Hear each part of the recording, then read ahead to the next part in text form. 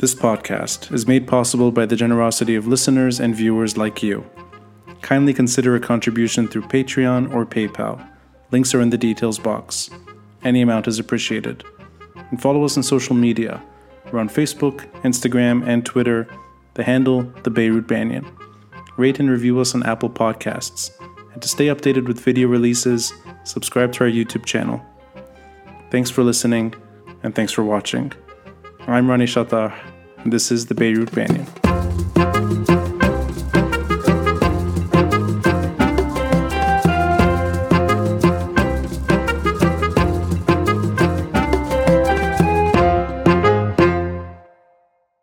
I want this episode to be meaningful and engaging, less friction, more getting to know each other better. And I really want to celebrate the public source. Because in my mind, for selfish reasons, I like independent media. I don't care how far it goes in any direction. I really respect that domain. You stand tall. And I know that in a way, you're not just alternative media or independent media. You actually have one foot in what it feels like to be in mainstream media. I didn't know you had a Peabody Award under your belt from San Francisco, The Link. Is that right? That's right. I knew that you were in Al-Akhbar in their editorial area. I knew you were at SMEX, but that Peabody Award, I think it actually struck me as, I don't know you that well. And I know that a lot of your ideas are not new, and in a way they're ingrained. And I want to go down this road. First, what brought you to the world of journalism? I know this didn't start with the public source. I know it didn't start with Al-Akhbar. I think it started with something in you, and it goes back years ago. So I'd like to get to know you better. What took you to journalism? Let me first just say I used to work at Al-Akhbar English, not the newspaper. Right. Because their editorial policies are starkly different. And it's almost an insult now to say that you worked for Al-Akhbar, but Al-Akhbar English, we had a completely independent editorial policy. And for most of you who know of Al-Akhbar, the reason I'm making that clear is because of Al-Akhbar's stance in regards to the Syrian uprising. So what brought me to journalism? So you hear a lot of these stories of journalists who dreamt of being journalists at the age of 7 and who would walk around and interview people. People who went to journalism school or graduate school in journalism. I'm not one of those people. I entered journalism by means of the activism and the organizing that I was doing in the United States. And it was something that happened very organically. It was not something that I planned for. I'm mostly self-taught, whether it's being an editor or a translator or a reporter occasionally, not very frequently. But I moved to the US shortly before 9/11 happened. And I was very active in the anti-war movement, later on in BDS campaigns, and obviously anti-war in Iraq and Afghanistan, and organizing on more local issues in Los Angeles, then in San Francisco, a little bit in New York, and a bunch of other places. And I found myself always gravitating towards the media wing, the propaganda wing. And obviously in any kind of organizing group, there's the research wing, the media wing, the agitation. And I constantly found myself going towards the unit that was doing research, that was working on propaganda, that was doing media campaigns. And eventually I turned that into my career, so to speak. So it really begins in the US. That drive to do storytelling in a way comes from seeing protests in the US. It very much starts from work and organizing and activism. The first almost 10 years of working in what could be considered journalism, but mainly radical media, I was working anonymously. I was working as part of media collectives. Where it wasn't about branding yourself, it wasn't about making a name for yourself, but it was about advancing political values, advancing a very clear political agenda. So this is my background that brought me into this work and this field but also this is what I built the public source on. And when I say I, it's not just me. My friend and colleague Karim Shayib in the back, I started the public source with Karim. So the public source is founded on these principles that I acquired in my organizing. The public source is founded on principles or on values of solidarity, of mutual aid, of voluntary and temporary association. And the big dream was for the public source to be a democratic workplace. We're not there yet. It's been an experiment over the past almost 4 years. A lot of people have come up and gone. We've redefined what the public source is almost every single year. We started with this very lofty idea of rotating roles, equal pay. Everybody at the first unit that Karim and I formed, we were 5. Everybody was earning $6 an hour, regardless of what you were doing. Equal decision making to a certain extent, and then through a lot of experimentation, a lot of trial and error, we're refining these processes to see what works. Does it make sense for everybody to have equal decision making on that specific decision that needs to be taken, or should we form committees that are tasked to work on certain things? I want to dedicate a healthy part of this episode to the public source itself. But if you don't mind, I'll push a little further in what took you down that road, because there's a nearly 2-decade experience there, from post 9/11 on the ground activism to 2020, or roughly therein, when the public source is, in a way, it's a trusted outlet in Lebanon now. But those 2 decades, are there key moments in the US that made you, in a way, who you are today? Because I think, and I don't want to overspeak here or speak on your behalf, but there is a focus on disenfranchised people born in the public source. And I think every article there's that expression. Is there something in the US that took you there and made that the focus of what you do? It's not necessarily about my experience in the US. I always go back to my organizing experience and the campaigns or the organizing that I was doing in the US.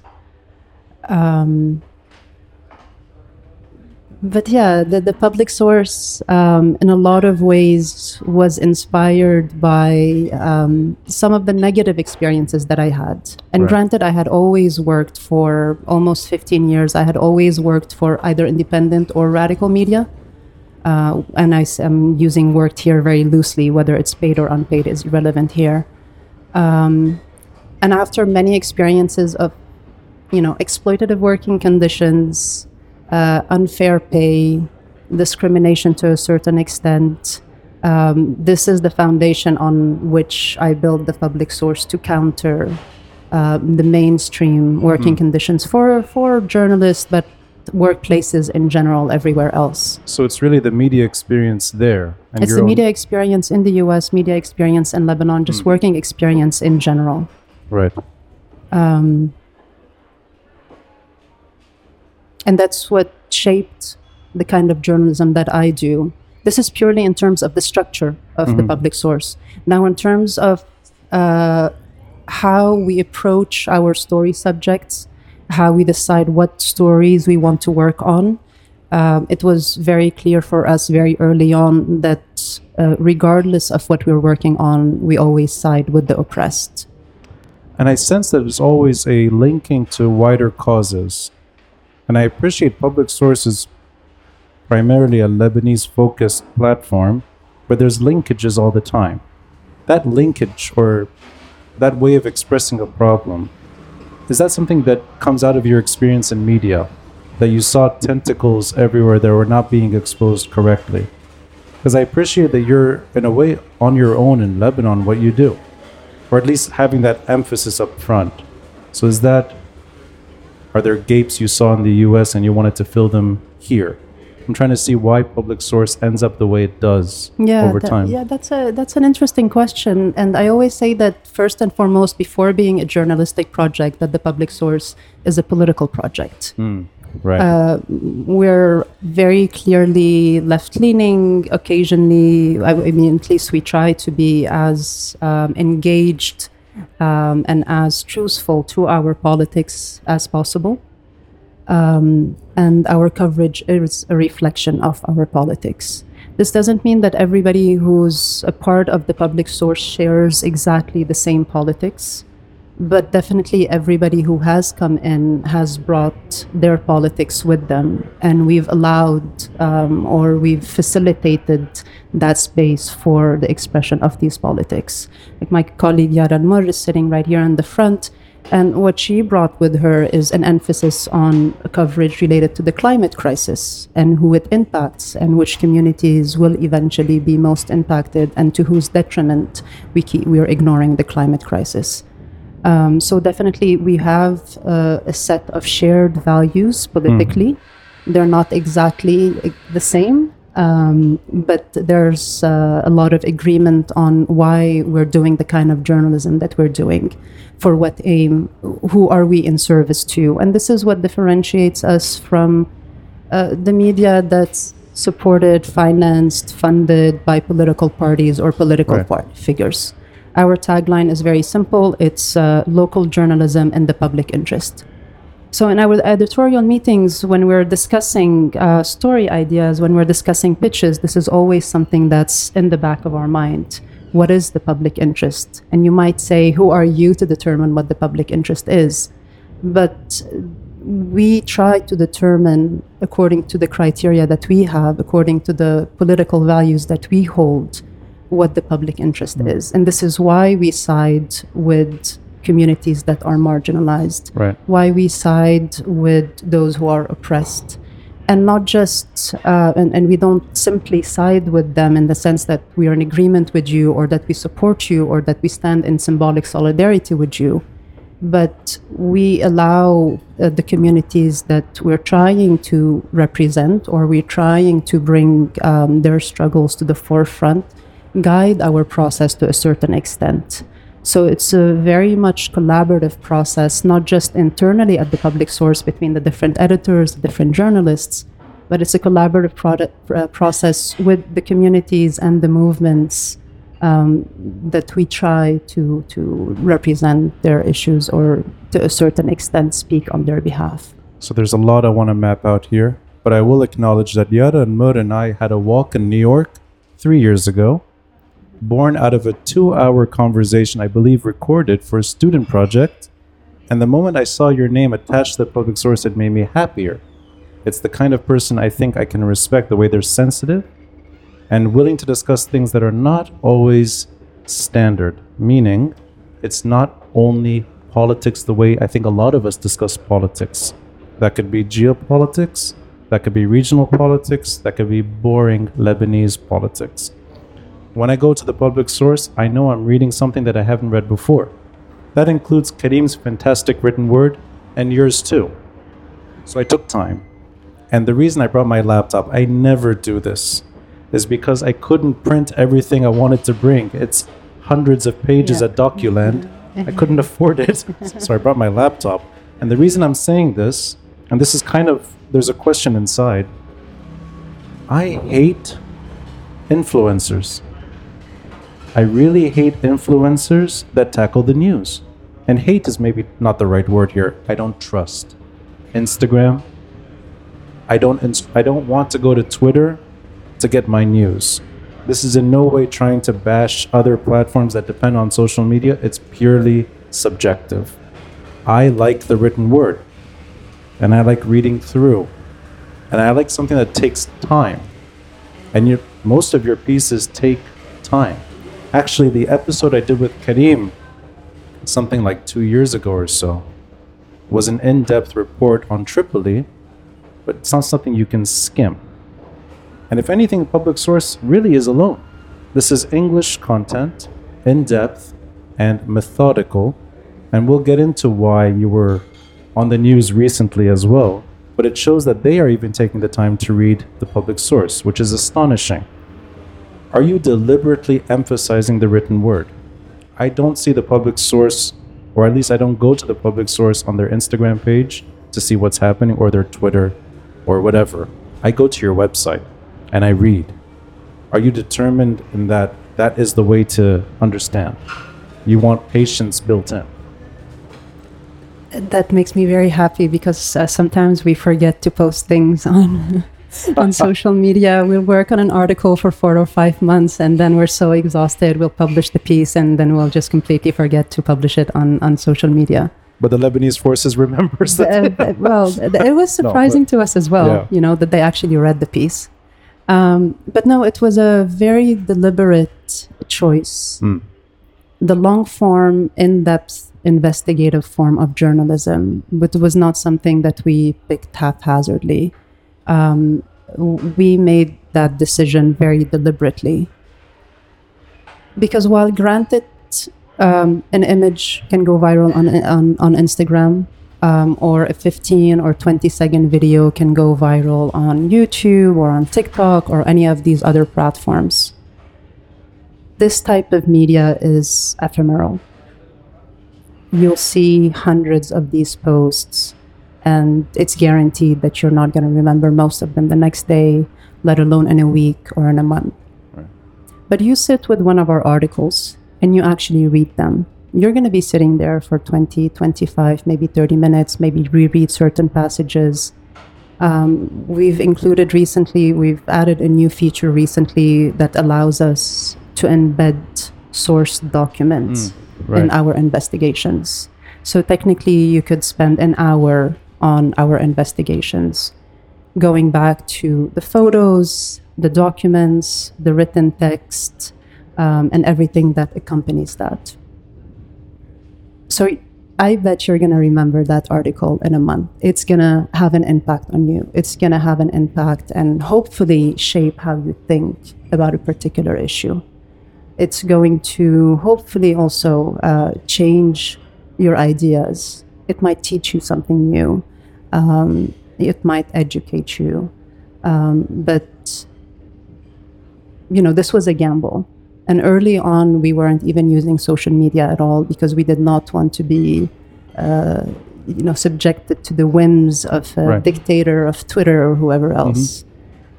We wanted people to go back to our site. We wanted that to be the main way how they read our material, how they find out that we have new stuff up. So all of these were very intentional choices that obviously we've had to change here and there. We've had to use social media. We've had to occasionally put out an explainer video like we did for the Toxic Barrels piece to generate a little bit more attention, but always with the hope that people will go back to the article, that will go back and invest time in reading this material that takes us a lot of time to produce. It reads like a magazine, a bi-monthly magazine. Yeah.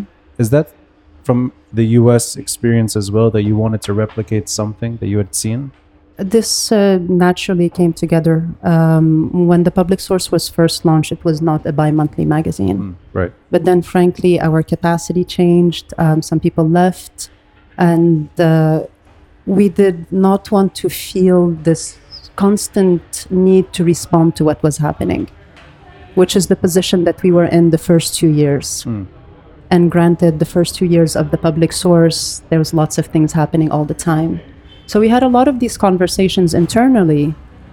Can we be absent for 2 months and then reappear? Are people going to forget about us? Is our work going to have any value if we're putting out a bi-monthly publication? What really is the value of this work if we're not responding? And after a lot of conversations, a lot of meetings and planning, we decided that we don't want to respond to what's happening on a daily or weekly basis, that it's not our job. There are lots of people who are doing that. Opinion pieces are a dime a dozen. And we saw no value in adding to this incessant chatter on one hand, and being another outrage machine on the other. And this is why we decided to publish the way we have, and to take it slowly, and to reflect on this moment, and to be very, very thoughtful and very intentional about what kind of interventions we make. And I use this term a lot, interventions, because that's how I see the material that we're putting out. It's slow. There's a lot of thought being put into it. and it's very deliberate in the goals that it aims to achieve. I like slow. I'm sorry to sound old and dinosaurish, but I like taking my time with the work. And I'll also emphasize something. It's donations driven, which means I think the work is actually harder. You need to stand out. And I think you've done something which is quite remarkable. You left what is technically more mainstream, whether it's the Arabic version or the English version.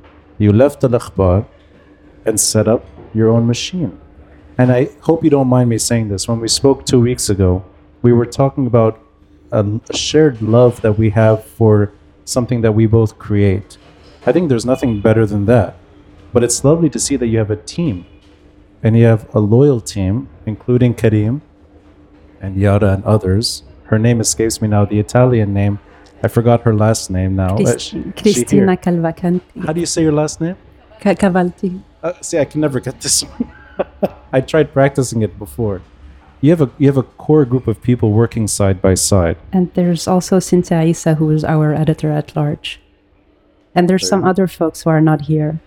But Joël Choufani is a volunteer with us as of a couple of months ago or a couple of weeks ago. So let me say something and to interrupt. Yeah. I ask for donations in every episode I put out so that I can keep basic equipment going and in a way make a very small living from a podcast. If there's anything that you should be donating to, it's the public source, because you have a team that's in a way full-time doing what they love doing thanks to these donations. So I really respect that turf. But the journey, trying to encourage a Lebanese audience, primarily Lebanese audience, to donate, I think is very, very difficult right now.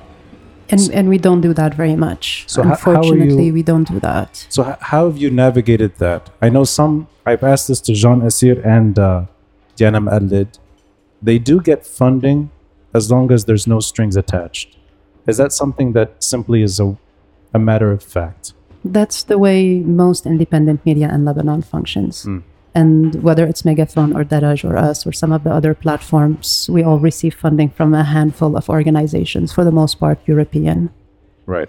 Yeah, so we don't rely on donations very much. We have a donation page and people are welcome to donate. But when the economic crisis started, Karim and I, when we were still planning this project, we were hoping to be self-sustainable by means of being reader-supported 100%. But بعدين ما كان in line, the economic crisis started to be crowdfunding, and we having this lavish campaign asking for donation for a new publication while people had lost their savings. People started barely being able to make ends meet. So we've put that plan on hold for now 4 years almost, and we rely almost exclusively on grants. But these grants, has there ever been a moment of discomfort? Because I can imagine there are at times at least discussions or maybe some friction where you have to choose between a grant or putting out something that you really believe in. Has there ever been that kind of compromise? Not really, because there are certain organizations or certain countries that we've decided very early on not to take money from. And then we don't do project-based funding either, because that ties you and that determines your editorial priorities. So for the most part, we take core funding, which is funding that supports staff salaries and our other expenses.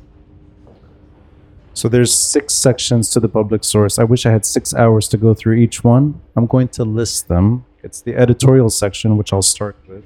Then there's the disorder report, which, if I'm not mistaken, that's Karim's piece going back to Tripoli. The visual investigation. Yes. There's Chronicles of the Crisis. We're going to dedicate some time to that. There is the public source visuals. A friend of mine, I don't know if she's here, Dana Hourani. Maybe she's not here tonight. She was a former colleague at Now Lebanon, and she wrote that exquisite text accompanying Marwan Tahtah's photos of what it's like to live in Beirut. And it's an outstanding piece. I still look at it regularly. Yeah. You wouldn't know these things, but I actually do look at that piece regularly. There's the Was it comic turn? Comic turn, yeah. Comic turn, yeah, Yeah. almost like satire, friendly. For the love of comics, yeah. For the love of comics. And then there's my favorite one, The Long Read. Yeah. But there's many pages to that. Let's start with editorial. And we can make fun of what we discussed briefly a few minutes ago. I checked the website today and I'm very happy. I'm the only letter to the editor on the public source. Not for long? Who's coming next? Who's next? Tomorrow. We have a new You're letter kidding? tomorrow, yes. Tomorrow? Yeah. That's awesome. Right before we record. Yeah. You know what? For the last 2 years, I've been the only letter That's to true. the editor. That's true. And I read the editorials. One of them is on neutrality. We can get into that. But there's another one. It's written about, in a way, it's your divorce with al-akhbar.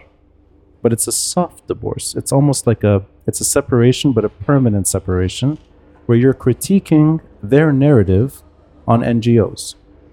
Right. And I want to get into that as much as I can. You mentioned earlier it was their coverage of the Syrian war that turned you off from that outlet. But I sense that this one maybe is what drove home, and that you did not want to be associated with that kind of critique. Is that really where the public source is born? Where you're saying goodbye to something and starting afresh and willing to turn your back and say, I'm no longer part of that? That's very romantic. But not exactly. No. Not exactly. But I love that and thank you. So I was trying to explain or talk about or think out loud about the difficulties of navigating this somewhat rough terrain of building and sustaining an independent publication while, thinking about financial sustainability. Because the public source can have these grandiose and lofty ideals of things that it wants to accomplish. It can have quality journalism that people respect. But at the end of the day, if you don't have money to pay people, Right. It's not going to last very long. So this was just an attempt of thinking out loud of how can we sustain publications like the public source and many others. How do you receive funding from the European Union or from the State Department or from whatever other organization? How much does that paint you? Can you really consider yourself an independent publication if you're receiving money Right. from abroad? The answer to that question is no. I don't think it's possible for you to call yourself 100% independent if you're not financially self-sustainable. But the critique that I was making about Al-Akhbar is, this was a while back and they had this, what they refer to as a dossier, Yes. where they're going to expose these NGOs and expose where their money is coming from as part of this vast conspiracy. I think it's nice to think about, things happening this way, but the reality is that the influence that a donor exerts is much, much, much more subtle. A donor never comes and tells you, you're going to write about this topic, or I'm going to edit this piece before it's published, or I want you to focus on this or that. There is influence, definitely, but it's very subtle. And it depends on each publication on how they want to navigate through these challenges. How do you get this money that you need to sustain your publication while limiting their influence as much as possible? I read it almost like a nod, or in a way, a support piece for allies on the ground. And I think these could be even friends of ours, that you didn't feel it was fair to typecast them as enemy. And these could be other platforms, it could be literally citizen journalists, and you saw that maybe they were getting an unfair attack. It was really an attack on these conspiratorial type of reporting. Yeah. That's in a lot of ways baseless. I think there's a much more interesting and much more intelligent critique that can be made on foreign funding of NGOs in Lebanon. Right. But I felt like this one, on one hand, did not reveal anything new, because the majority of these donors already publish in their transparency report where their money is going. So you could have very easily found that the legal agenda is getting $500,000 from X or Y or Z. Right. So it was conspiratorial, it was sensationalist, it did not reveal anything new, it was very, very shallow. And this was the critique that I was making. I think it's no accident that it's yourself, Jean Assir, and Nazar. My mind is slowing down. Nizar Saghiye. Together for a moment, and I think it's quite telling that you're the ones that are in that false accusation camp, and you're the ones paying a price for it. So, leaving Nizar Saghiye, leaving Jean Assir aside, I'd like to touch a little bit on what happened to you and some reflection. We don't have to go too far down the rabbit hole. I know you've spoken about it. You've, in a way, spoken maybe a lot about it, so I don't want to bore you. But 3 weeks out, 3 weeks or so, after what seemed like a foolish misstep by the Lebanese forces and what appears to be like a delayed Cybercrimes Bureau case, something that is maybe 9 or 10 months delayed, kind of comes out of nowhere. And you tell me if I'm wrong, it's an August 4, 2022 piece. So that's almost a year ago. And I think anyone that's slightly older knows that story. It's not something new. And I grew up with that story. I think all of us know that story in different ways. And it's not the first time it's been published. It's been published before, and you can actually read about it online. Why do you think that this article made such a stir? If there is already written articles about it, and if it's old news, and you're just reminding an audience about something that happened, why do you think it got their attention? And we could even have a back and forth on this. I have my own ideas, but I want to hear it from you first, why you think it even crossed their radar. Frankly, I don't know. One of my colleagues' theories is that the article was published in English, and maybe this tarnishes their reputation abroad, that they don't necessarily care very much about what the local population thinks of them, but that this article might have reached an international audience. I didn't think about this. The English. This is one theory. Yeah. My theory is that they saw that we were a very small publication. They probably thought that we don't have a lot of readers, we don't have a lot of supporters, that they could just bully us into taking the article down. They probably didn't imagine that we have legal support. Maybe they didn't think that anybody was going to rally around us. And I think, they were unlucky, because had this case happened in isolation, and had Jean Assir's case not been happening at the same time, and Nizar's case at the same time, then I doubt that this case would have generated as much attention as it have. And maybe they would have been able to bully us into taking the piece down, or they would have tried to intimidate us through different means. That's my thinking on why, they thought that they could get the Cybercrime Bureau to summon us. But, yeah. It's interesting because I didn't think of the English angle, or that they would be concerned about an international audience's perspective. That's actually quite interesting. That could be it. Because Joël Boutros from the Legal Agenda in 2017 or 2018 wrote a 3-part piece on this, a fantastic investigative feature that did a lot of what was done in our piece. And I don't recall the Legal Agenda or Joël Boutros being summoned or anybody filing a complaint against them. And cybercrimes is the one that sounds, that's the odd thing. That it's going in the Cybercrimes Bureau, it's almost like a bullying tactic, rather than what could be just a typical court case that can sort of happen the way it should. Fizzle out. It could fizzle out, and it will fizzle out. Right. So this is my perspective. They're not my friends, so I haven't called before and asked, do you guys think I should say this? No. Ronnie, I was joking. No, okay, good. Can I make a very rude joke here? Go for it. We've both dated Lebanese forces members, so we're both guilty. But you survived 3 weeks, I only survived 2. We're going to have to cut a lot of this stuff out. That's just for the audience. You're worried if they know where you live, they know where I live.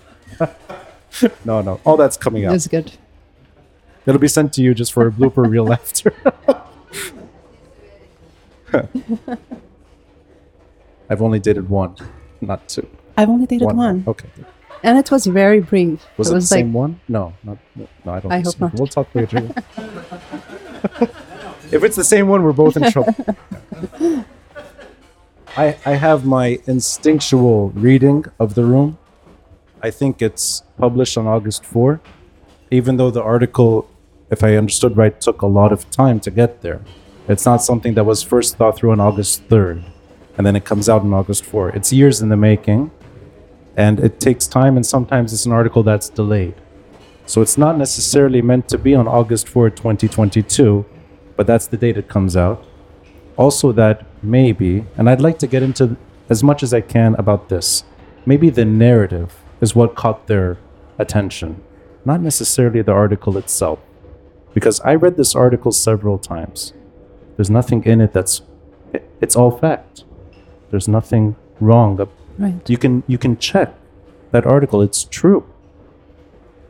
Even in 1987, a court case that's referred to, the Lebanese names, they're known. And they're affiliated with the Lebanese forces. So that's old news. Yeah. I think it's the narrative.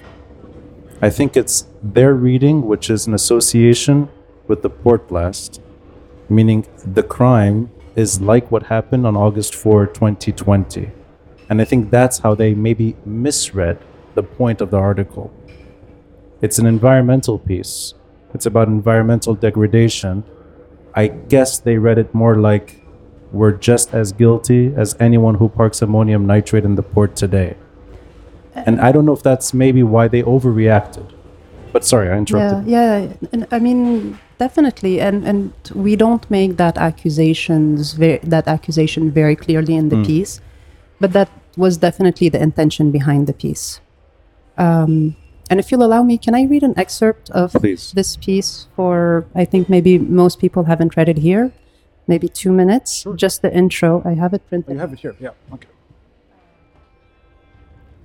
Just bear with me for 2 minutes. And the reason I wanted to read the introduction of this piece is on one hand to go back to your question on long form and the power of long form and how it stays with you and the power of this kind of writing. And Cristina Cavalcanti is one of the authors of this piece. And this piece was edited by our investigative editor, Anya Cezadlo, who does incredible work on all of our investigations. So this was edited by Anya. This is what I like. One article, all these. This is why I couldn't print anything today. I brought my laptop. I have a printer at home. You have a printer at home. You're lucky. Yeah. So just bear with me for 2 minutes. This is an introduction to this piece for which the public source was summoned, where we make the connection between the August 4 explosion and the toxic barrels clear to a certain extent. By now, we all know the story, how the mysterious Moldovan-flagged cargo ship unloaded 2,750 tons of ammonium nitrate at the port of Beirut in 2013. How on August 4, 2020, an unknown quantity of it exploded, killing at least 259 people and displacing 300,000. How the entire world reacted with shock. How could the Lebanese authorities leave such a dangerous compound unsecured for over half a decade in a rundown port warehouse? But this wasn't the first time the Lebanese authorities welcomed a life-threatening cargo from abroad into the port, and then abandoned it where it would do the most harm. 35 years ago, another poison ship brought another deadly payload into Beirut, 2,000 plus tons of blue barrels packed full of industrial toxic waste from Italy. So here we go on to talk about what happened at the port, make references to what happened in 1987, and then we very clearly talk about why we decided to publish this piece on August 4, 2022, on the second anniversary of the blast, And as during our conversation, we talked about how this piece kept shifting and taking different turns. Right. So by documenting the story of the toxic barrels and revealing the government's ongoing cover-up, we hope to provide a historic record and guide for those seeking justice for the blast. And we celebrate the persistence of all those who work to uncover the truth. The scientists, activists, artists, lawyers, researchers, and members of the public who tried to hold the government accountable and made sure the scandal would not be quietly forgotten. So in this piece, we talk about how to this date, the only people who were persecuted, prosecuted, had any kind of charges brought against them were the environmental activists, were the scientists who were commissioned by the state to investigate these claims and these toxic barrels. And I was talking to my partner, and we were talking about how history keeps repeating itself. And in this case, in this piece, we very clearly outline who was being questioned.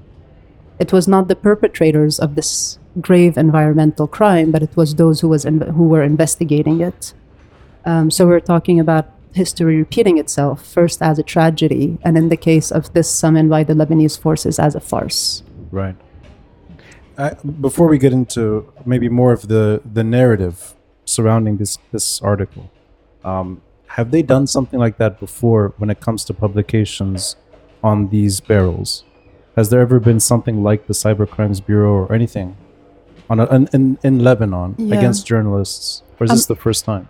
Against journalists, no. At the time, Safir and Nahar reported on the barrels, but I don't think we came across any kind of intimidation of journalists. But maybe we missed it. It could have happened.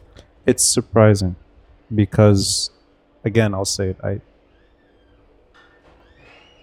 That first paragraph aside, that article is... It's embarrassing that they would take this to the Cybercrimes Bureau.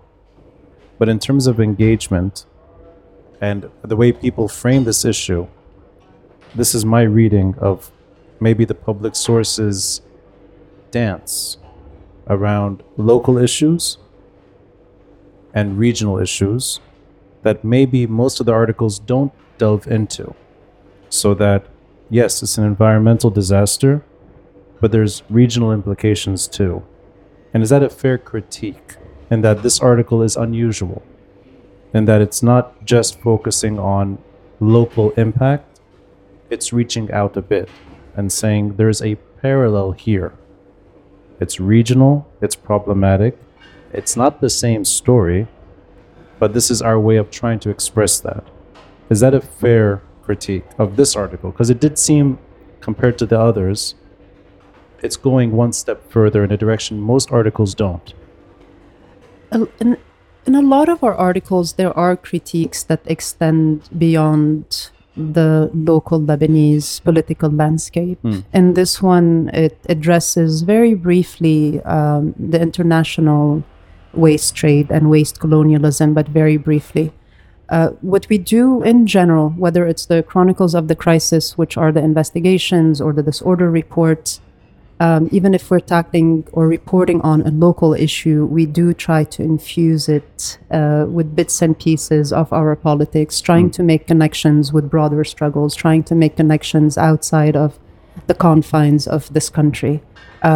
So it's not always, it's usually not very much in your face. It's not very blunt. Yeah. But the politics are definitely very much infused into, I don't want to say all of our pieces, but the majority of our pieces. And we have several pieces on kafala, for example, and we try to do that as well.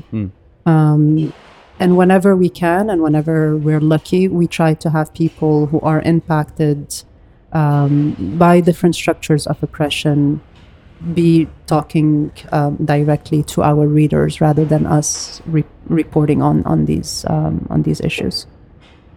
It's almost like a blend of climate, environment, mismanagement, international terrorism, and Lebanon being a battlefield for a long, long time and being a waste dump in the 1980s. And I thought that article could be actually a series of articles. But again, the first read, and I read it several times after, because that's after we spoke 2 weeks ago. The first read, I felt it was just, there was an analogy being made. But that's a quick read in the first paragraph without really taking my time. But that's how it felt, though. And I'm going to guess they probably did not read the whole thing, because it's surprising that they would take the time to read that entire piece. Yeah. I doubt they did. I think they just saw a few words in there that bothered them. And that's a hunch. Yeah. But this can actually circle back quite nicely to another editorial piece, which is how we got to know each other again. I won't go too far down this road, but you invited me to write a letter to the editor, which is you. And we had an exchange on, I guess, it's almost like two planes of the same story. One is the very, very local impact, and one is the very, very broad, very almost the largest frame possible. And both are addressing the same thing at once. I think these two pieces side by side on neutrality actually live in harmony together. It's almost like two people having a back and forth. Yeah, is that why you invited me to do this? Because I'm surprised I'm the only one. And I really respect you for putting that on the website and inviting me to do it. But I never really got to ask you why I'm the only one. It's almost like we're talking to each other if you put those pieces side by side. Is that why you put them? I love letters to the editor. Oh, okay. And I had been already thinking about adding that page to the site. I see. So when you were critiquing that editorial, and I want to thank you for engaging with us in that manner, and that was very respectful, but I really want to thank you for, pushing us to finally create that page. The reason it's the only letter is because honestly, it's the only letter we received. Oh. But also we haven't really publicized this page very much. We haven't solicited letters very much, just because we don't have the capacity for it, just because it slipped our mind, just because we're a small team. And we love letters to the editor. So if somebody would like to write us a letter, please do. I won't bother people that don't know this piece, but it's actually in the editorial section. Sorry, I just closed it. It's going back in time a bit. It's 2 years ago. Exactly 2 years ago. Lebanon first, in quotes, on the politics of neutrality on a moving train. That's Lara's piece, and my letter to the editor is attached to it. I forget the exact title of the letter to the editor, but it's something... I think maybe it was neutrality as a shield. As a shield for violence, maybe. Something like that. Anyway, get to know each other better that way. I like reading them side by side, because that, in a way, offers two arguments to the same problem. Stepping away from that issue, I want to try to understand how you see the future of something like the public source when intimidation is on the rise. I had this conversation with Jean Essir last week. He said there's no changes being made. Regardless of where the red lines are, nothing will change. The consequences are consequences. That's that. I'm going to guess Nizar Seri is not backing down either. From all that he's posted online, there's no going back for him. A summoning, a Cybercrimes Bureau summoning, that's shelved, and maybe indefinitely. Let's say this starts happening regularly from different actors, not just the Lebanese forces. Does that put pressure on you to change the public source? Or are you married to the idea that it doesn't matter, going all the way with this? As long as we're not reliving the dark history in 2005, where we had people like Samir Asir, Jabran Twaini, and others assassinated. I think these kind of intimidation tactics, as we saw in our case, was very much beneficial to us, because they weren't really a threat. And a summon from the Cybercrime Bureau, when you are in a privileged position, when you do have support, when you do have legal representation, is not going to be a very useful tactic to intimidate a publication, even as small as the public source. So long as we don't have that climate of violence, of assassinations, of people coming to your homes and so on, I don't think this is going to change how we work. Even in the case of the former Daily Star reporter Hassan Shabain, where they were leaving bullets on his car, thankfully that did not escalate. While at the same time, obviously, we're all familiar with Luqman Slim and what happened to him. I think it was a couple of years ago at this point, or is it longer? Early 2, 3? 2021, Okay. 2.5 or so, Yeah. So the Cybercrime Bureau or any other state security agency is not going to change how we work if things remain as they are. If things escalate, frankly, obviously you have to take precautions. It doesn't necessarily mean that we're going to change our editorial line or we're going to work differently, but it will definitely force you to take many different precautions of whose byline appears and whose doesn't, how we work, where we work from. You'll have to have this additional layer of considerations that could even distract you and detract you from doing your work just because you're taking so many precautions. But to answer your question very briefly, if things stand as they are, this was a victory for us, and I think an embarrassment for the Lebanese forces. I agree. And actually, I had this back and forth with Jean Essir. He mentioned something of, in a way, wariness, that things may actually get worse. But the support is real. And there's no real structural support. It's not political support. It's people showing up and not taking it. Is that where you see an advantage this round? And that no matter how bad things are in this country, you have a solid base willing to stand with you side by side. But Ronnie, the concern is not for publications like Megaphone or the Legal Agenda or for public figures who are loved and people will rally to their support. I think the fear is for independent and freelance media workers, people who don't have anyone who support them, people who can be intimidated. At the Solidarity rally that we held, a young woman approached me and she was telling me how the Cybercrime Bureau went after her over something that she wrote, and that the person who filed the complaint was a family member, and how this person to this day continues to intimidate her, call her family if she posts a tweet talking about how corrupt this person is. I think the concern is for these people who nobody is supporting. Nobody even oftentimes knows about these cases. Non-Lebanese. I've heard many cases of Syrians or Palestinians journalists who get summoned, but because of their legal status in the country, don't want to make a fuss about it. They would rather take down the article, take down the Facebook post, or even self-censor, not to get into any kind of legal trouble. So for the public source, for Megaphone, for the Legal Agenda, I think we'll be fine. I think we should be concerned about those we don't hear about and those who have no one who is supporting them. And in your experience, you've heard that that's been on the rise, but fairly invisible. In other words, it's not just her, I guess. A lot of people are getting this, but they don't share it. I can't tell if it's on the rise or not. This is very anecdotal. But Skies put out a report a few days ago, I think, or maybe a couple of weeks ago, talking about the documentation that they had done throughout the tenure of, or the term of Michel Aoun. Yeah. That 800 people had faced some kind of summon or interrogation or some kind of intimidation tactic by the state apparatus.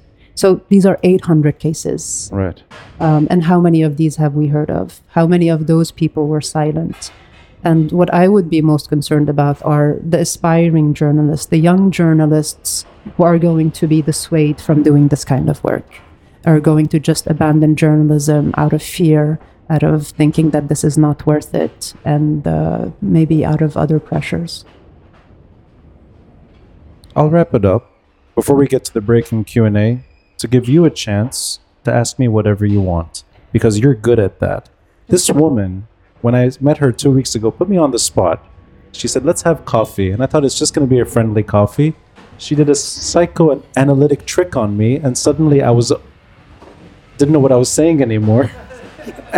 and you were smiling. You're like, and I went home thinking, what did I say to her exactly? You're very good at asking the right question. You caught me off guard.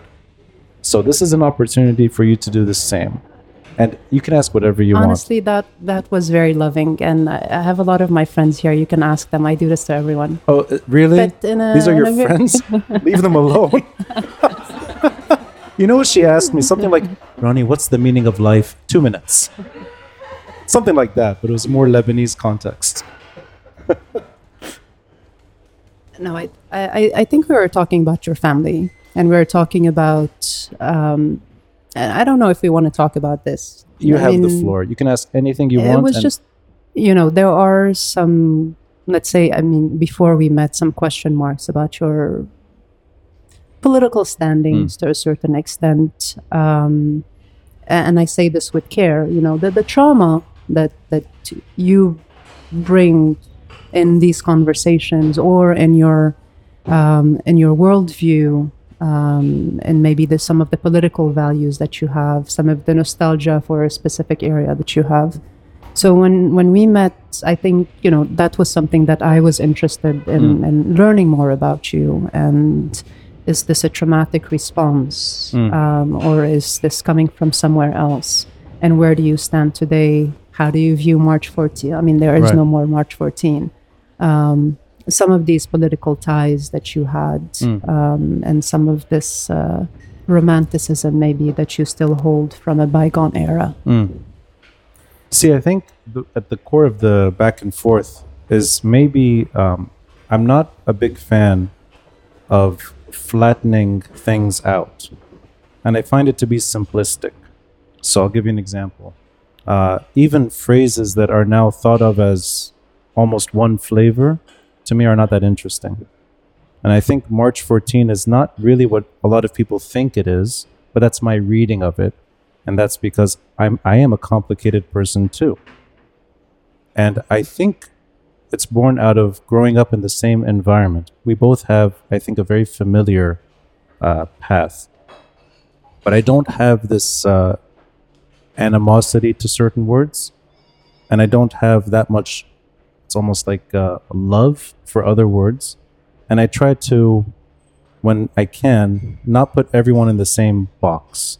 So, for example, yes, the Lebanese forces, they talk to me maybe more than I would want them to sometimes, but I don't think of them as violent militiamen right now. And I know that they were. And I know that some of them are terrible people and some of them are not. And actually, they're all Lebanese to me too. So putting them all in one camp to me is also reductive. Same goes for March 14. You have terrible actors in that movement. And in my mind, you have shining stars. Some of them are two names you mentioned earlier. So I try to see the world that way, and I see Lebanon that way too. And that includes names that are maybe not so friendly to a lot of people that maybe we talk to and you're friendlier with. I don't think of Rafiq Hariri as the same as Hassan Nasrallah, but I know a lot of people do. And actually, I don't think Hassan Nasrallah is the same person the last 30 years either. So these kinds of complications are what interest me more than boring ideas like we're just the way we... I'm a Sunni from Tripoli, March 14 supporter, Hariri, Samir Jaja. No, that's not true. But I don't know if you feel that way too, that you find yourself complicated in a similar way. Or is it easier for you? It's actually in the public source. It says it's a left-leaning outlet focusing on marginalized communities and disenfranchised for the most part. But to me, that's also complicated. That's not boring. That's not one thing. That's many things at once. So I don't know if you see yourself the same way and if you read the room the same way, or do you prefer reducing it?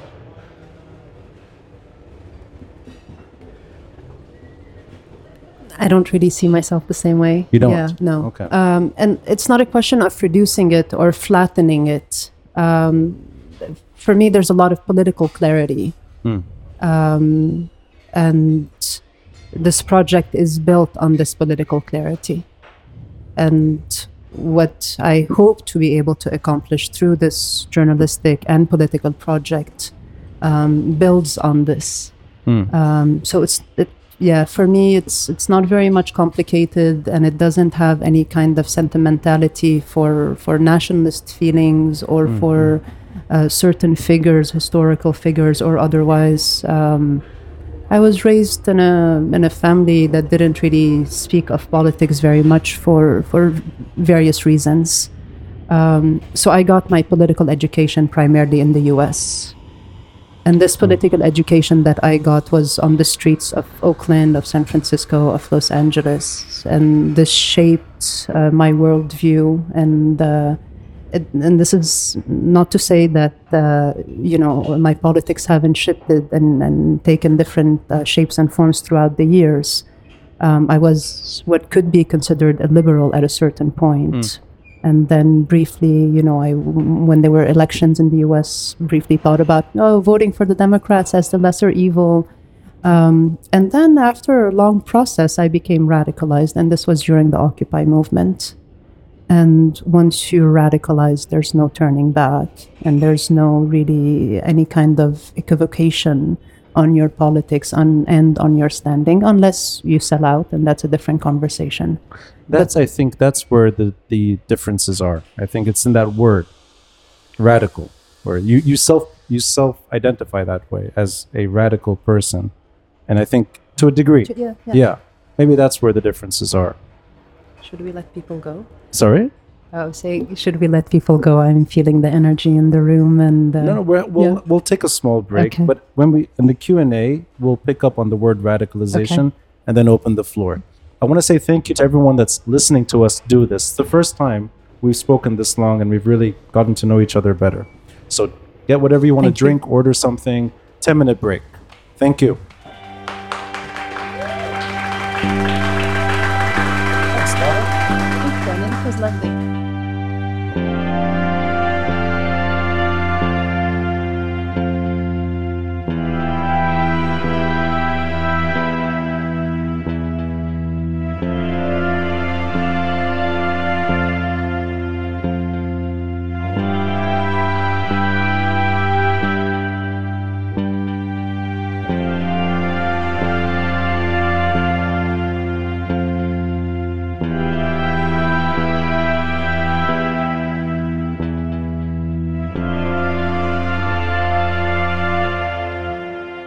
So guys, we'll do a Q&A, but before we go there, I just wanted to quickly wrap up the word radical or radicalism.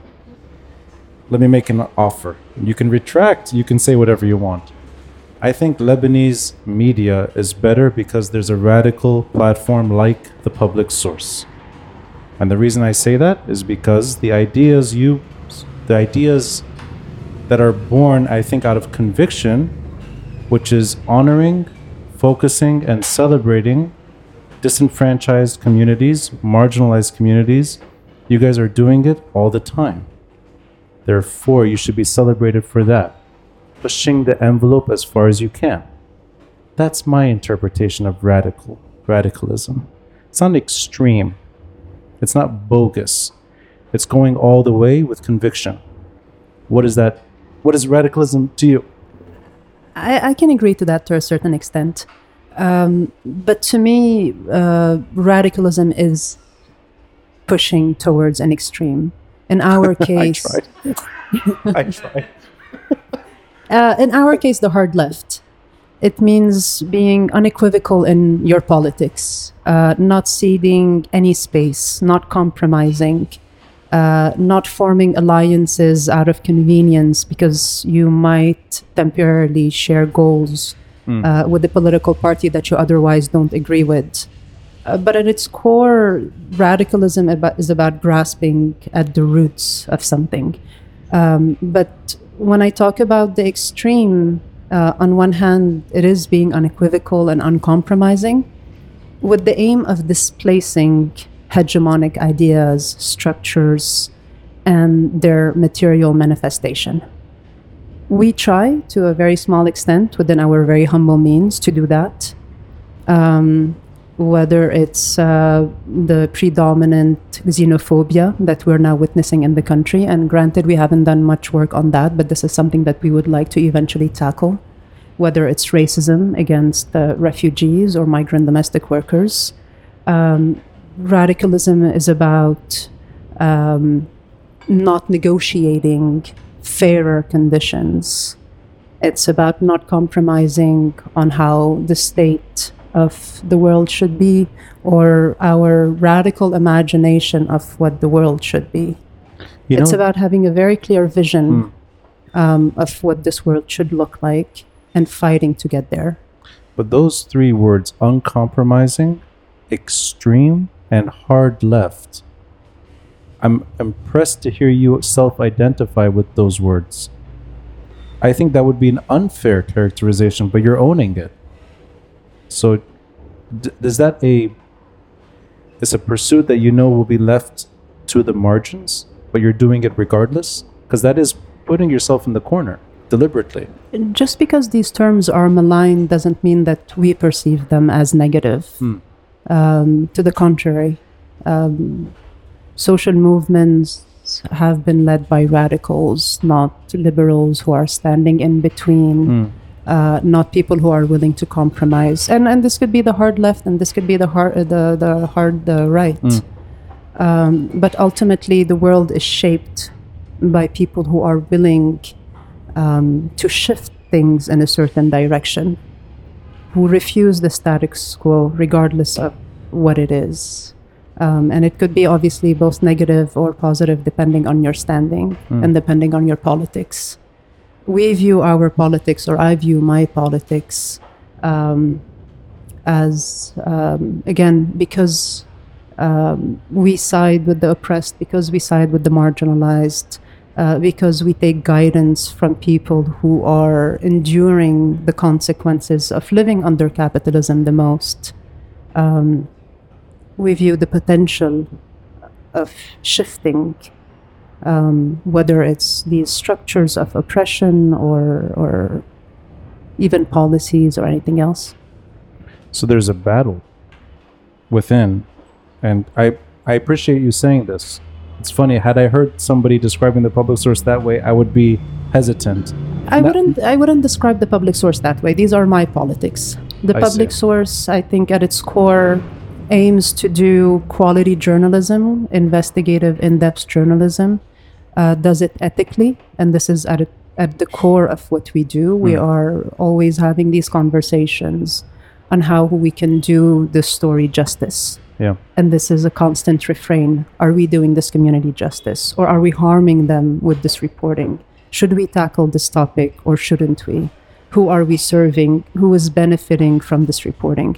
So the public source as a journalistic project is always having these conversations, but these are my personal politics. Yeah. So let me say one more thing and then we can go to the Q&A. There's a sentence, I believe it's on the public source's website, that's referring to power and powerlessness, and I like it because the public source is defining itself. Public source is an experiment in dreaming up new ways of seeing, in the spirit of transformative politics and its resistance to the prevailing sense of powerlessness. So you're giving power to the powerless. And that's, I think, where radicalism fits in. But I appreciate that you're even able to nuance your own politics from a platform you gave birth to. So I think it's a real accomplishment you should be proud of. And now it's time for Q&A. Is there anyone with a question from the top? I knew there was a question earlier about radicalism. I don't know, maybe now you don't want to say it anymore, but feel free to if you'd like. One of the public sources members. It wasn't really a question, and I think it was more a commentary about what the word radical actually means. Do I need to press anything? The word radical, if we look at the word radical, it means root. So to approach things from a radical approach means to look at the root cause of things going wrong. So if we want to look at, say, Lebanese society, having a radical approach at society would be to look at sectarianism as a root cause, would be to look at the policies that create the class project that we currently live in. So to have a radical politics means we want to change the structure as much as possible, as opposed to keeping the structure intact, the social relations between rich and poor intact as they are, and instead trying to kind of get as many rights as possible. This is more of a human rights approach. So a radical approach is really the opposite of a radical approach. A radical approach wants to change structure so that you actually don't have rich and poor, you don't have women or other people suffering under patriarchy, you don't have people subjected to racism as an everyday experience. That's a radical approach to politics. You change the structure.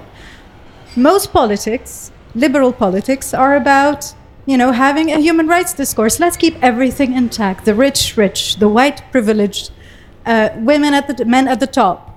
And let's try to give some people a little bit of these privileges. Let's give them some rights. But you leave everything else intact. I think the word radical has been vilified to keep the status quo as it is. And I guess that's what it is for me. Oh, thanks for that. No, yes, in the back. Yeah, I'm just wondering if you have any clarity why Public Source was called into the Cybercrimes Bureau and Megaphone, I believe it was General Security, if there's been any clarity around that. It seems like they wanted us to take down the article that we published. So we didn't go into the interrogation at the Cybercrime Bureau, but our lawyer went on our behalf to explain that this is an illegal procedure and we don't accept being interrogated. And at the end of this the short exchange, our lawyer was asked if we were willing to take down this article and make all of this go away. And very clearly, we had already had this conversation. And this was not something that we were willing to accept. In the front. Thank you very much. My question is maybe a bit connected to some discussion you were having, but knowing that you have a limited budget, keep independence, editorial independence with a limited budget. What do you see your audience as? How broad do you want your audience to be, knowing that maybe you have a opposition to using advertisement or SEO or maybe just limited funds? How many people do you want to reach? Is it difficult to reach more people? Or do you want to keep your audience to specific targets? If you could talk a bit about this, please. Thank you. Yeah. We would love to reach as large an audience as possible, of course. But this is not something that we're particularly interested in pursuing as a strategy, because that would mean changing how we work, changing the way we produce our articles, changing even our editorial guidelines and policies. So we're fine with having a small, to a certain extent, readership.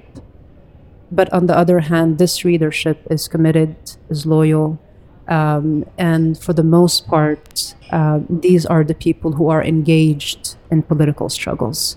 So if we can reach more of those people who we see on the street, people who are engaged in social movements, people who are really putting in the work day in and day out, if we reach more of those people, we'd be very happy. We're not interested in reaching a mass of an audience and having millions of hits on our articles that people skim through and don't really read. If we can continue to grow our readership the way we have over the past 3 years, we'd be very happy. Yeah. Thank you for the question. Mr. Samer. Hi. So you talked about how you were radicalized in the Occupy movement. I was also part of that, but in Quebec, and we helped co-found a media group. We do films mostly, but anyway.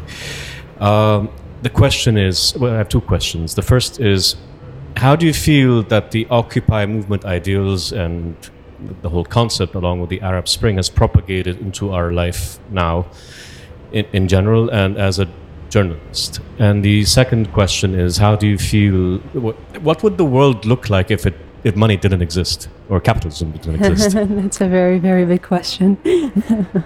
I think everybody would be free and happy. I mean, in terms of being independent and objective. Independent and objective. Let me start with objective because we don't claim to be objective. But let me narrow the scope of your question a little bit in terms of occupies. I don't have to pay you anymore.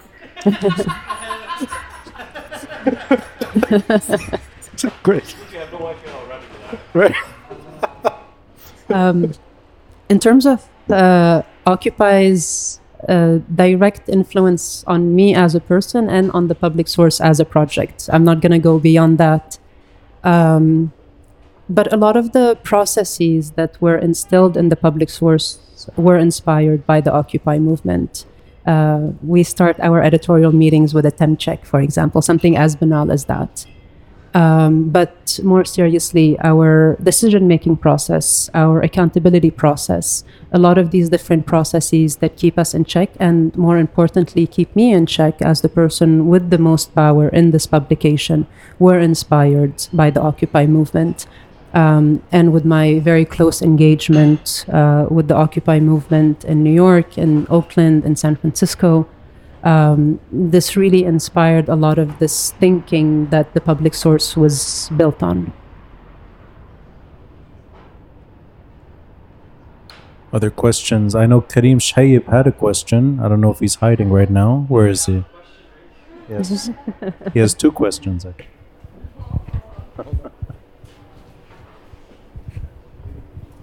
Kareem, could you... Yes, thank you. I have a question for you, Ronnie, actually. Oh, God. Sit down.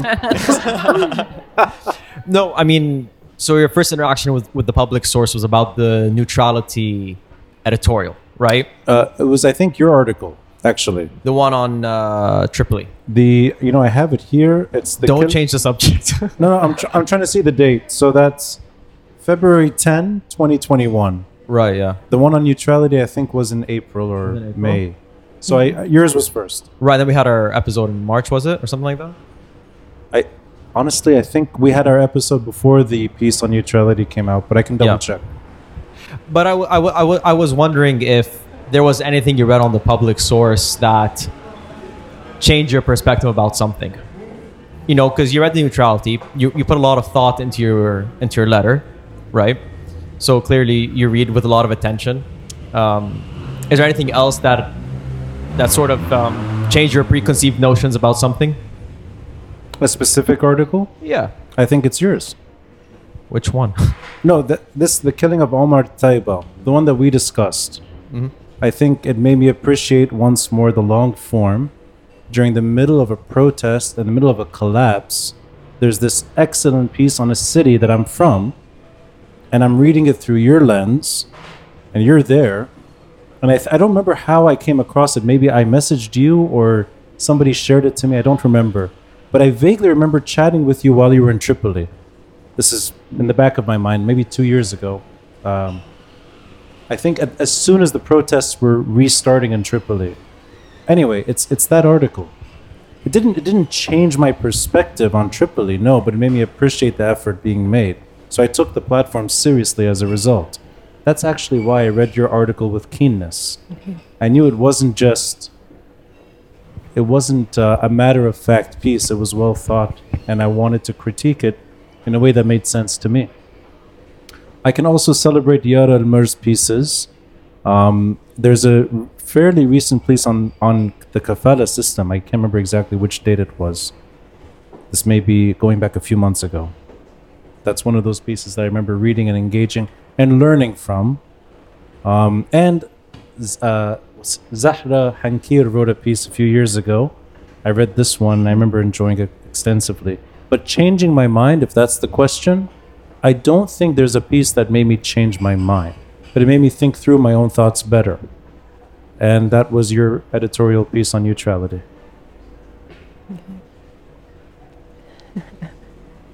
Kareem, what's your second question? The second question is okay. He said two questions, and not sorry. me. It's slander. May I say one more thing? Dana Hurani. That piece on the city with the collage of photos. That one, I think, made me reappreciate how much effort is being made by capturing this very bleak moment. I think her words were perfect. His photos were perfect too. that article struck me as quite eloquent. Okay, so my second question, it's for Lara. Okay, so since the public source has been around for several years now, and you've sort of seen the different obstacles and difficulties in running an independent publication in Lebanon in the middle of an economic crisis with a massive brain drain. What is probably the most difficult thing you've come across in keeping the public source afloat?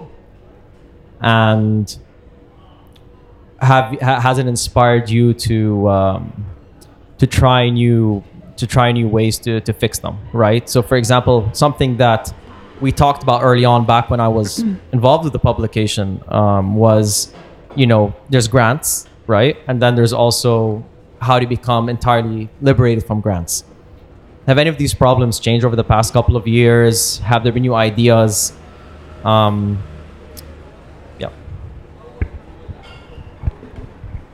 Well, the biggest problem was you leaving, and that can be solved by you coming back.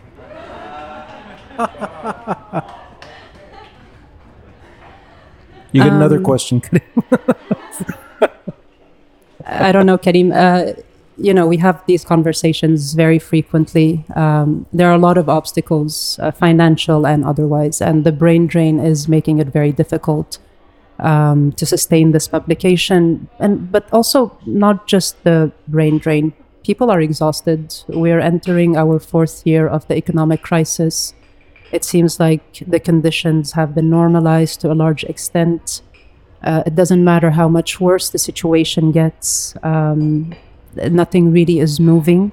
Things continue to deteriorate. The situation of the country is, again, keeps deteriorating. So it's difficult, definitely. It's difficult to be motivated, to motivate others. Every single member of the public source is going through some kind of hardship, whether it's their families, whether it's sickness, whether there are so many things that people are going through. So we just do our best to support one another. We took this decision early on to prioritize the mental health of folks ahead of deadlines. And again, that's why, we don't publish, we publish sporadically. We're not very strict in terms of submitting articles, filing pieces, deadlines, and so on. We try within our very small bubble of sorts to be supportive of one another, be supportive and considerate of what everybody else is going through. Because we talk a lot about financial sustainability of an independent publication, but we rarely talk about the sustainability of the individual and what people are going through and whether or not they can continue doing this very ungrateful work day in and day out. And oftentimes, when you've spent 5 months working on a piece and very few people read it, that's demoralizing, of course. But occasionally, we'll get a letter from a reader thanking us for our work. Occasionally, we'll get recognized. We'll win an award. These small bursts keep us going. I'm not sure if I answered your question. I'm sure I didn't, but yeah. Basically more of the same of what you're familiar with, and constantly thinking about these conditions and thinking about how we can support each other and how we can mitigate risks, how we can continue doing this work, because at the foundation of all of this is the belief that this work is essential and that very few publications in the country are doing this kind of work. And I insist our work is very ethical. We take a lot of considerations on how these stories are put together, who are they serving, who are they benefiting, and why we're doing them. This is at the core of what we do at the public source. It's exhausting work. It's not very rewarding at times. But ultimately, we are driven by this mission and this purpose of producing journalism in the public interest. We have time for a few more questions. Is there anyone? In the front, please. Okay, I hate being on a microphone, so I might stutter over my words. But you've talked about the decision to have the public source not have like specific donors to like avoid having that influence over what you're publishing and what you're writing. And does that come from experiences you've had negatively with that sort of situation, either like in America or with other organizations that you worked for? Like, were there situations that sort of like informed you making that decision? And if you could talk a bit about that. Sorry, I couldn't hear the first part of your question because of the car. You said certain jokers? No, not accepting Funders. like donors, Donors. so they don't influence the publications and what you're writing. Okay. This was not something that I had experienced in the US because the funding model and the organizations that I worked with was very different. But the criteria that we established early on in terms of which donors we associate ourselves with was driven again by our politics. In a big way by our politics, but also because these associations could tarnish our credibility and our legitimacy to do our work. So we felt like it was not worth it to get the $50,000 and lose the trust of our readers. So our budget continues to shrink year after year, and we're fine with that, so long as we can continue doing the work the way we want to do it, and also in a way that doesn't endanger or threaten our credibility in any shape or form. And this is why we've made those decisions very, very early on. And we see what happens and some of these campaigns that are waged against certain NGOs, certain organizations that take money from, let's say, the State Department. And this attachment was not something that we wanted to be a part of. Anyone else? Oh, you wanted another one? Yeah, please. Please. Yeah. Sorry, my table is dominating. Sorry about that. Do you believe? Well, you have a very clear ideology. Talk a bit more about being objective. Sorry, I don't know why it's going in and out. Can you talk a bit more if being objective is a goal of yours, or if you don't believe there's an objective truth? Do you sometimes uncover something in your reporting that might not support your preconceived notions or your ideological stance? How do you negotiate that?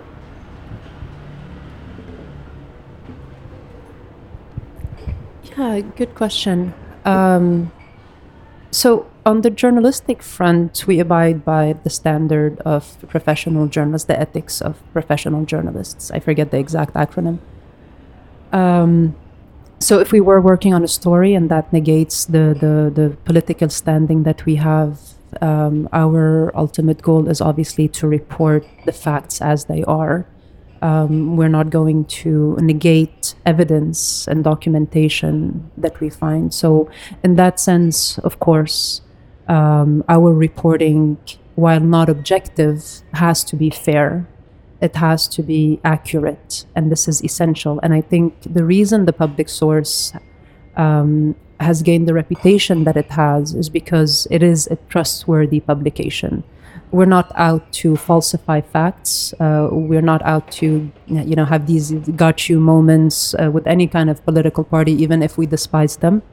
Our goal is to present the evidence as it is, with a small twist that aligns with our politics.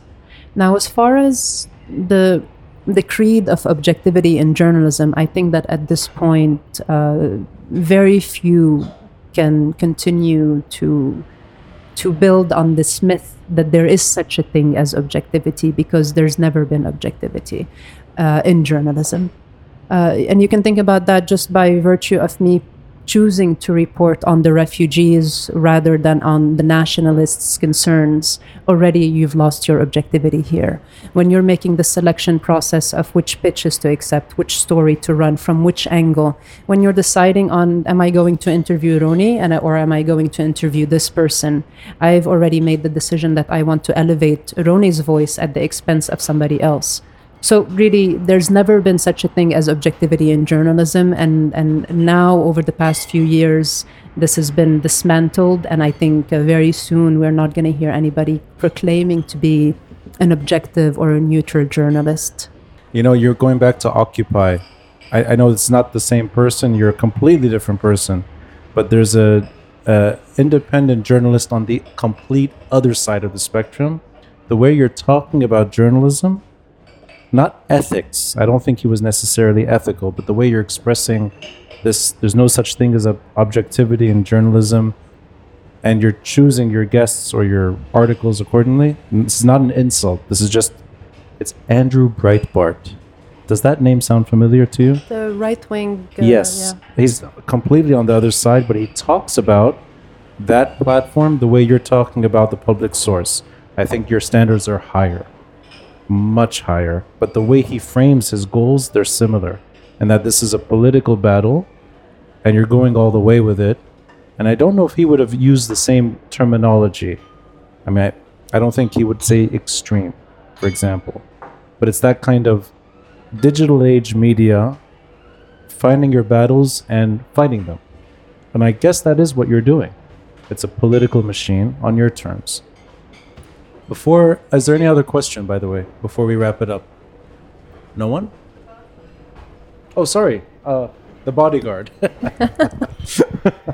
So, looking at the Lebanese forces' case against the public source as a journalistic exercise of sorts, how do you see it changing or not the ways of work within the public source team? And two, how do you see the public source? How do you see yourself engaging your Arabic readership in Lebanon and in the world?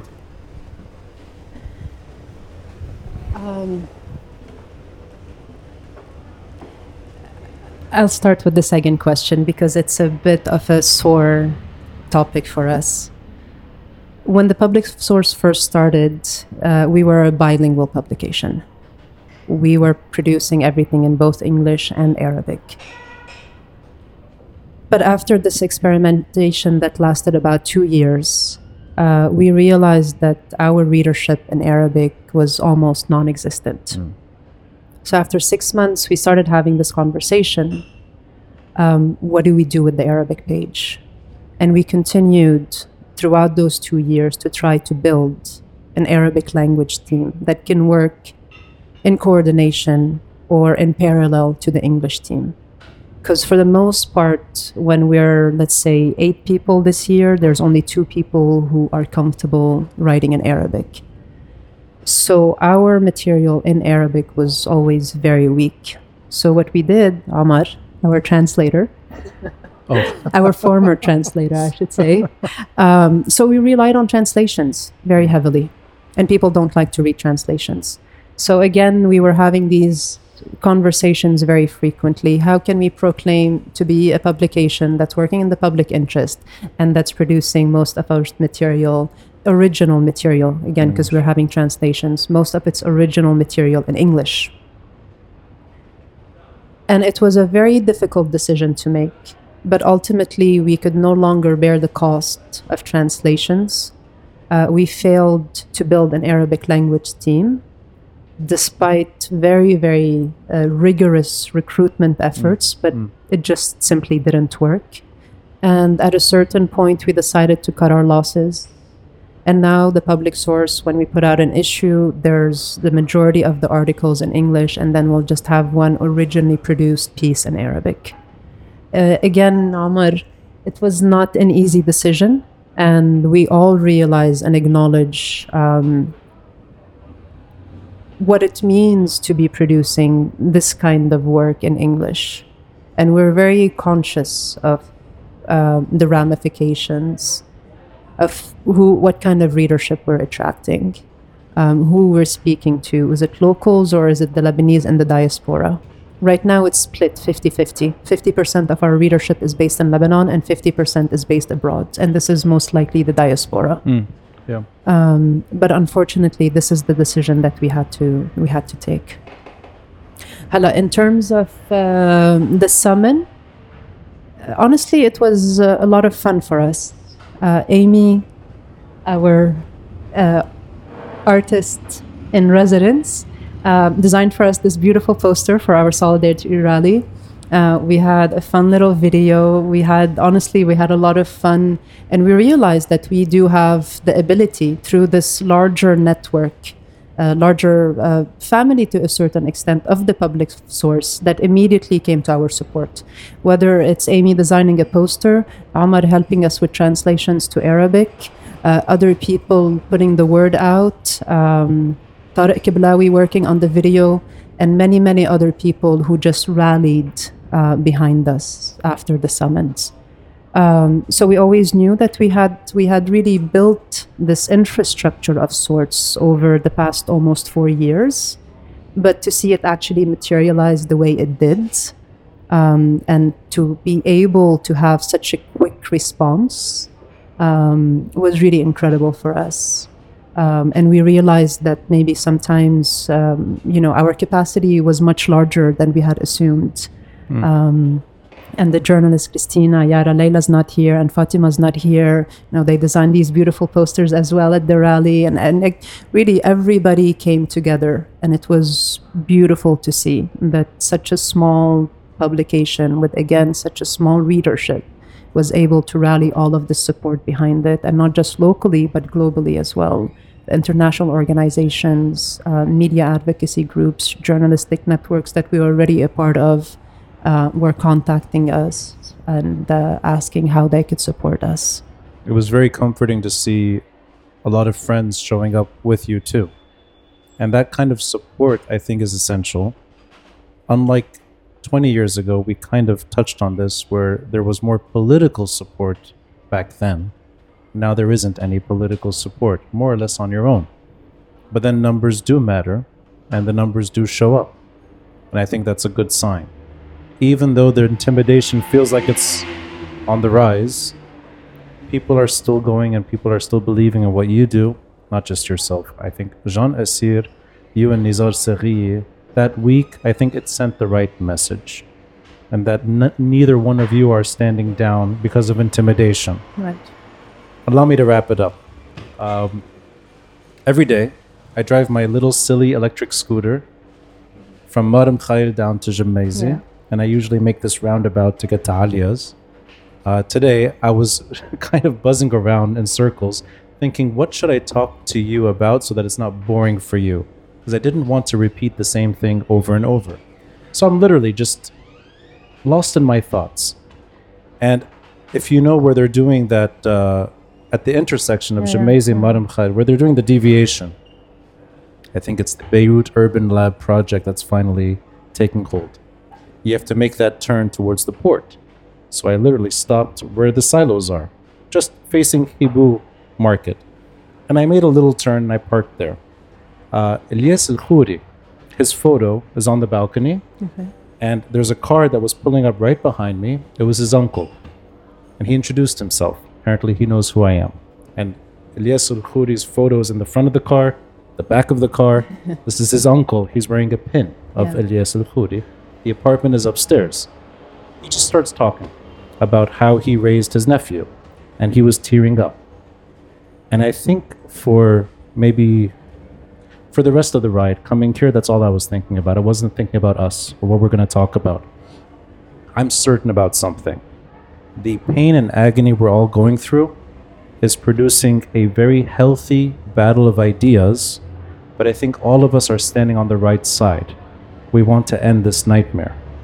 How we dissect the nightmare, what we take from it, how we look at it over time, individuals that come up, maybe we emphasize on certain ones and maybe we don't on others. I think all of us are trying to untangle this web in different ways. And this is why I celebrate what you do. And I was honored to support you when you were summoned. And anyone who can donate to the public source should donate. Lara, thank you for joining the podcast. May I briefly? Sure. Ronnie texted me a couple of days ago promising that this was going to be a fun exchange, because we've had this back and forth banter and we teased each other even though we don't know each other very well. So I want to thank you for making this a very enjoyable and very fun experience. It was a real pleasure and an honor to be with you. And I want to thank you for your very public support of the public source and for your invitation tonight. It's an honor. Thanks to the audience as well. Thank you.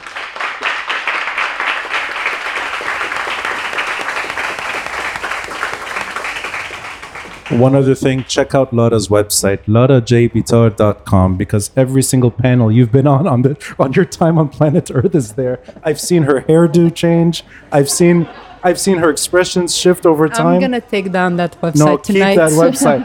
I actually got to know you much better there. You're delightful. And you're very patient as well with everyone, including me. So the website is good. Also, you emphasize articles that you're proud of too.